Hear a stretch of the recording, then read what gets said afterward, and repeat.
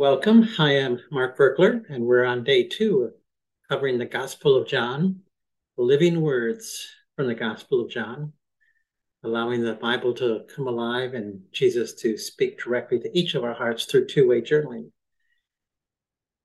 So, in the second half of John chapter 2, John is introducing Jesus to the world. First half, he kind of told about Jesus's history. Now, the second half of the chapter, he's introducing him to the world. So, how do you introduce Jesus to the world? By the time he's done with chapter 1, John will have covered the first 31 years of Jesus's life. Unbelievable.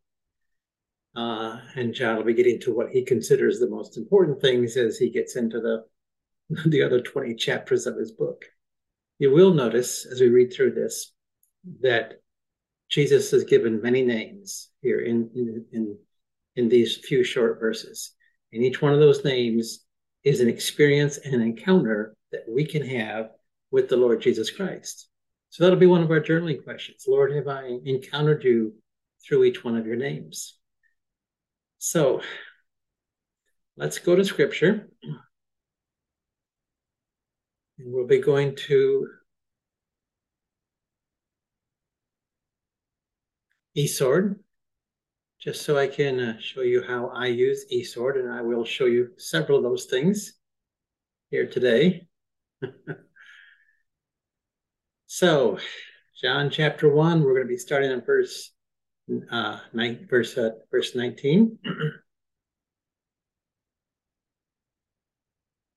This is the testimony of John when the Jews sent to him priests and Levites from Jerusalem to ask him, "Who are you?"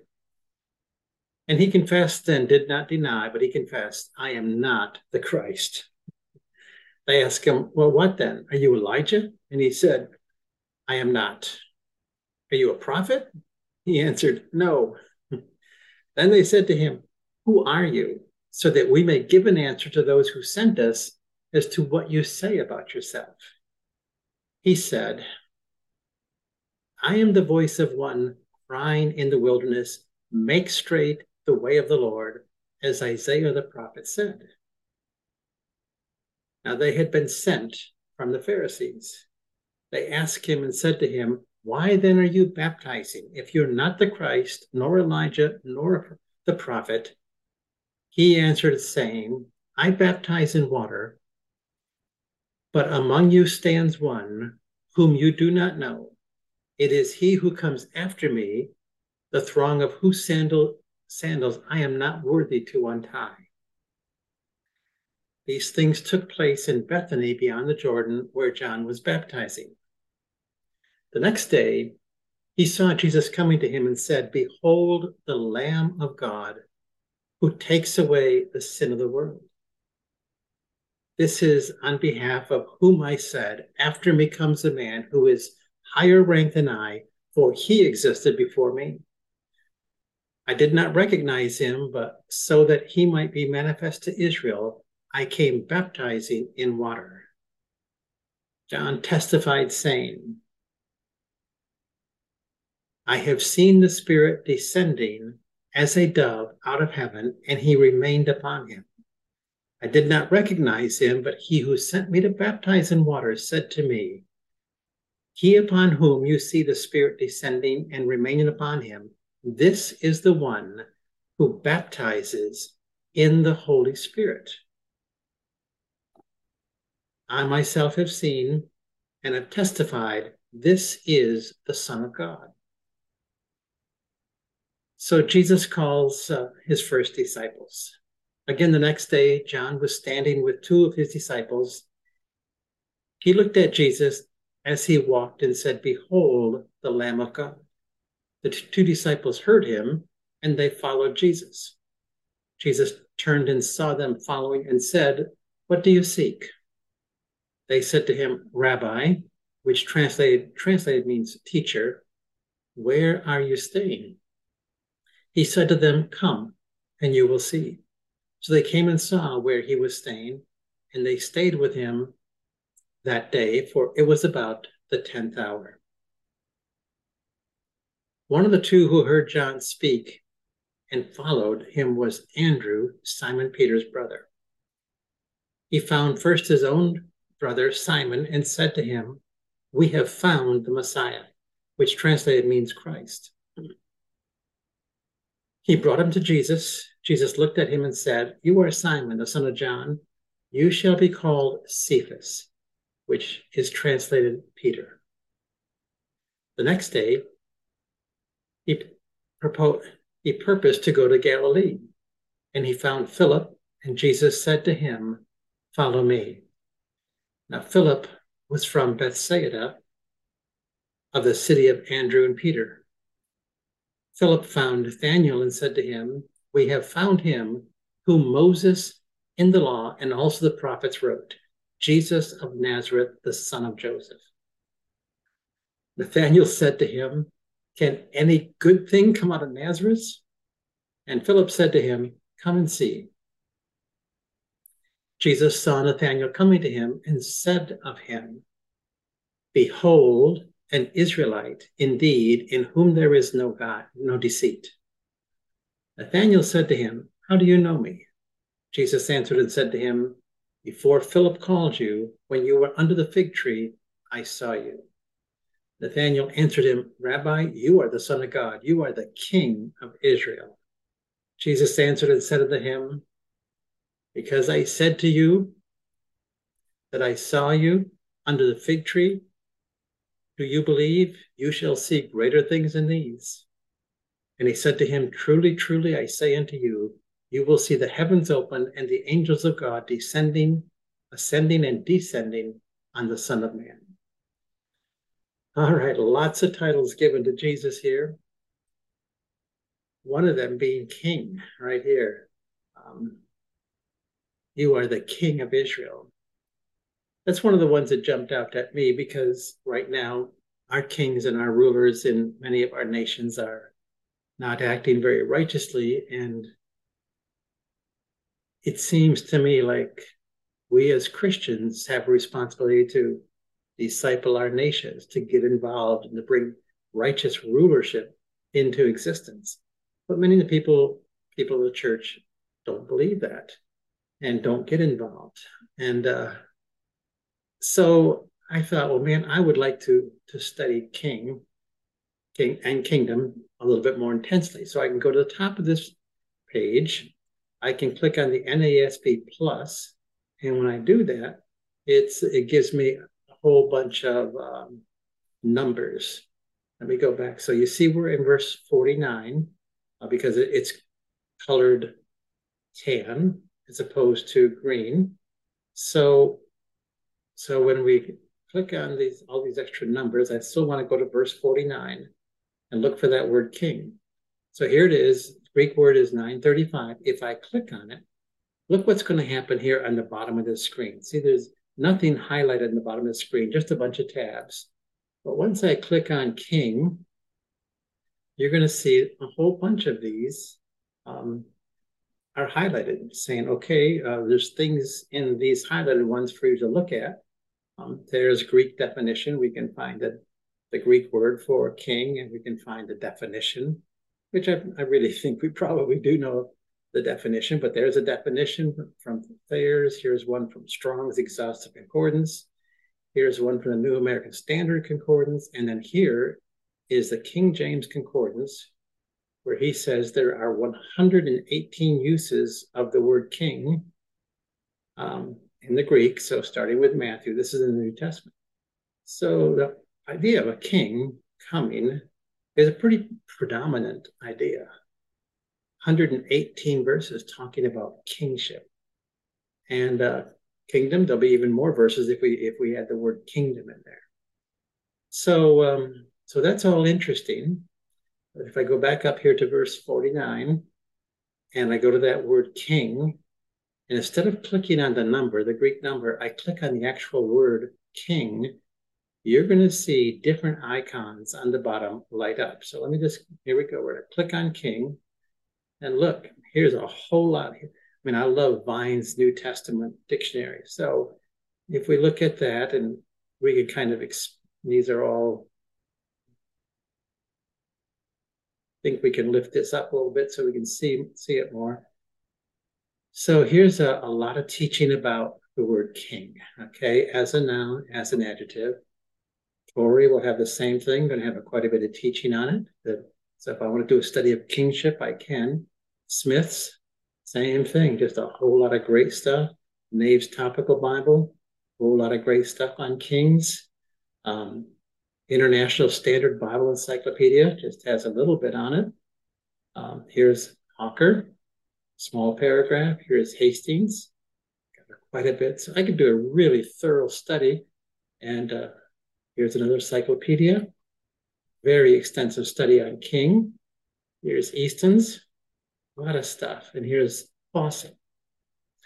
So there's many, many verses here. And if I hover over any one of these highlighted verses, it'll give me the actual verse that I can read. Okay, so I can just do so much research on the word king. So just wanted to let you know that that's all available. And if you had the word kingdom in there instead, it would give you a ton on kingdom. All right. So I think I would like to do a little Bible search. So up here in the top left corner, if I click on the word Bible, I can do a search. I'm going to click on the word search. And then over here opens up a new window for me, which normally was up higher, but since my face is showing at the top, I moved this box down a little bit lower. So I can type in king if I want to. And I can say, well, instead of searching the whole Bible, how about if we just search for the Gospels? What do the Gospels have to say? And then we'll click on the little search button here. And here's all the verses. And actually, it's got all these little, I don't want that New American Standard Plus, so I'm going to change that to just New American Standard. And I'm going to click on search again. And so now all those numbers are not in there. Here's every time the word king is used in the New Testament, and it's all highlighted. I can copy this whole section out into a Microsoft Word file. I can read it over, study it. It's just fascinating, okay? If I click on any one of these verses, like Matthew 27:11, it's going to take me over here to the screen on the top left, Matthew 27:11. And if I don't want all those numbers in, I can switch back to just the New American Standard, and I can read the verse in context. I can do that with any one of these verses. Click, here's one in Mark 15:12, and there it is, Mark 15:12 in context. It's just a tremendous resource. So I'm also interested in the idea of kingdom because,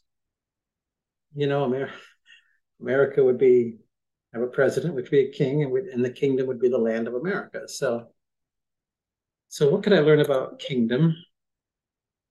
Here again, all the verses, just lots and lots of verses of kingdom. They're all highlighted.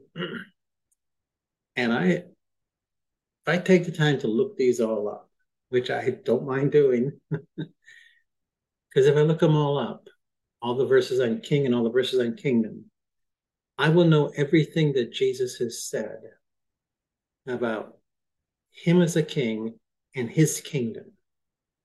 And I won't even need to necessarily rely on what other people are saying, because I'll have gone firsthand to every single scripture in the Gospels where Jesus talks about king and kingdom. And I can pray over these, meditate on these verses, and I will learn a lot, and it'll help me decide: is it okay for me or other Christians to run for office and to aspire to be the king in our nation, the president of our nation, or a senator, or a congressman, or a state representative? Is that part of what should happen? Or is that not part of what should happen? And what do these verses say happens when the kingdom is manifest? Because there's quite a few of these verses that say when Jesus cast out demons and healed the sick, the kingdom had come amongst them, and the kingdom was upon them, and the kingdom was in their midst. So he was destroying the kingdom of Satan. He was releasing and manifesting his kingdom by works of power. So I know for sure that anytime we lay hands on the sick and we heal them, see them healed, the power of the Holy Spirit, that's a work of the kingdom of God. That's a work of the Holy Spirit, the kingdom of God, which happens once we're empowered by the Holy Spirit. So John does say, along with all the other gospel writers, he introduces Jesus by saying, Jesus is coming to baptize people in the Holy Spirit. I was a Christian for a good number of years before I got baptized in the Holy Spirit because I didn't know anything about it. And when he talks about Jesus being baptized in the Holy Spirit, it said the Holy Spirit came upon Jesus, which is exactly the same phrase in Acts 2, where the Holy Spirit came upon the disciples and they received in power, because in Acts 1, Jesus said, wait in Jerusalem until you've received the power of the Holy Spirit. So he came upon them. They were fully baptized in the Holy Spirit. I've been baptized in the Holy Spirit. Hopefully you have too. And it's very interesting. This is very central to what Jesus did. He was introduced as the one who will baptize us in the Holy Spirit. So we should expect that. We should go after that. We should receive it. And as soon as he's baptized in the Holy Spirit, if you notice, he's working with supernatural power gifted by the Holy Spirit. Words of wisdom are coming. Words of knowledge are coming. Healing, deliverance, all the same things that we find the Bible says is available to us as the manifestation of the Spirit. Ninefold manifestation, words of wisdom, words of knowledge, prophecy, discerning of spirits, miracles, faith, healing. Those are all the things that we see Jesus doing, starting right away in John chapter 1, just the second half of John chapter 1. So it's all very exciting.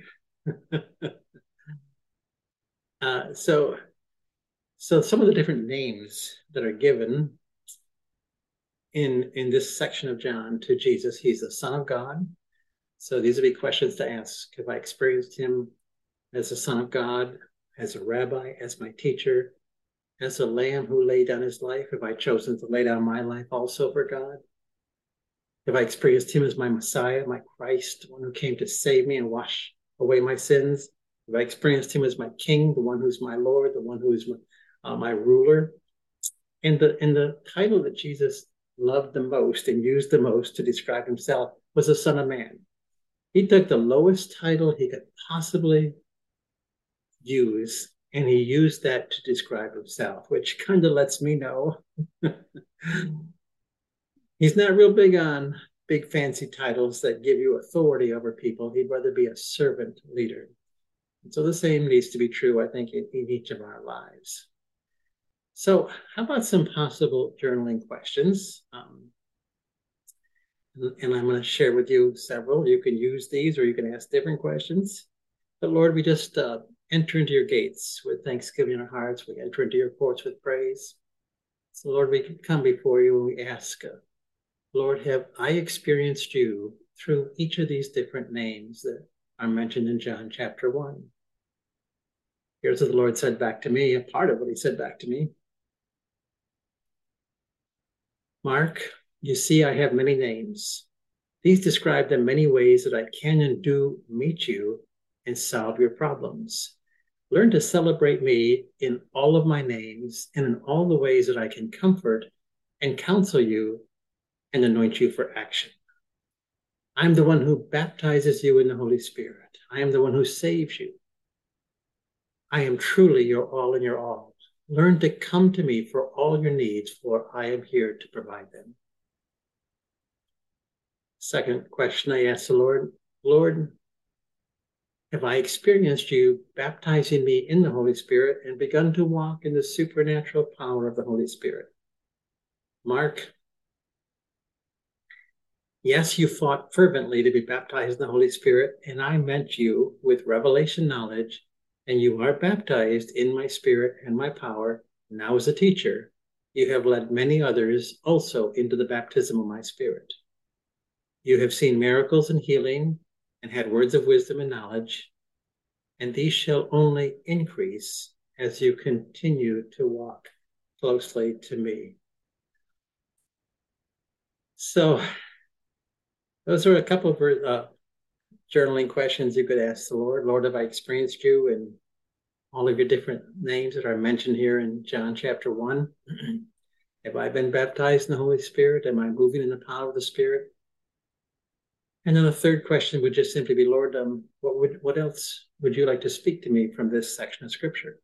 And of course, you can pick any other questions that you want to ask the Lord, but it's good to journal so that you have living words directly from God to your spirit. The disciples in the Emmaus Road said, were not our hearts burning within as he was opening Scripture to us? That's what we want. We want Jesus opening these verses to us. So revelation fire hits our hearts and the Bible's alive. Our relationship with Jesus is alive. It's no longer a theology. It's no longer a book we live out of. It's a living encounter with the living God. So revelation life, healing words is what we're after. So Lord, we thank you for the word of God. Thank you for the Bible. We thank you that you're alive, speaking today and unfolding Scripture into our hearts. Lord, I ask for each one who's listening here today that you will speak into their hearts as they come into your presence with worship and praise and a humble, meek heart. Lord, meet them, speak to them, give them your living truth. And Lord, for what you do, we give you all praise and honor and glory. Thank you, Lord. In Jesus' name, amen. Amen. So do some journaling, and then we'll come back another day for another section of John.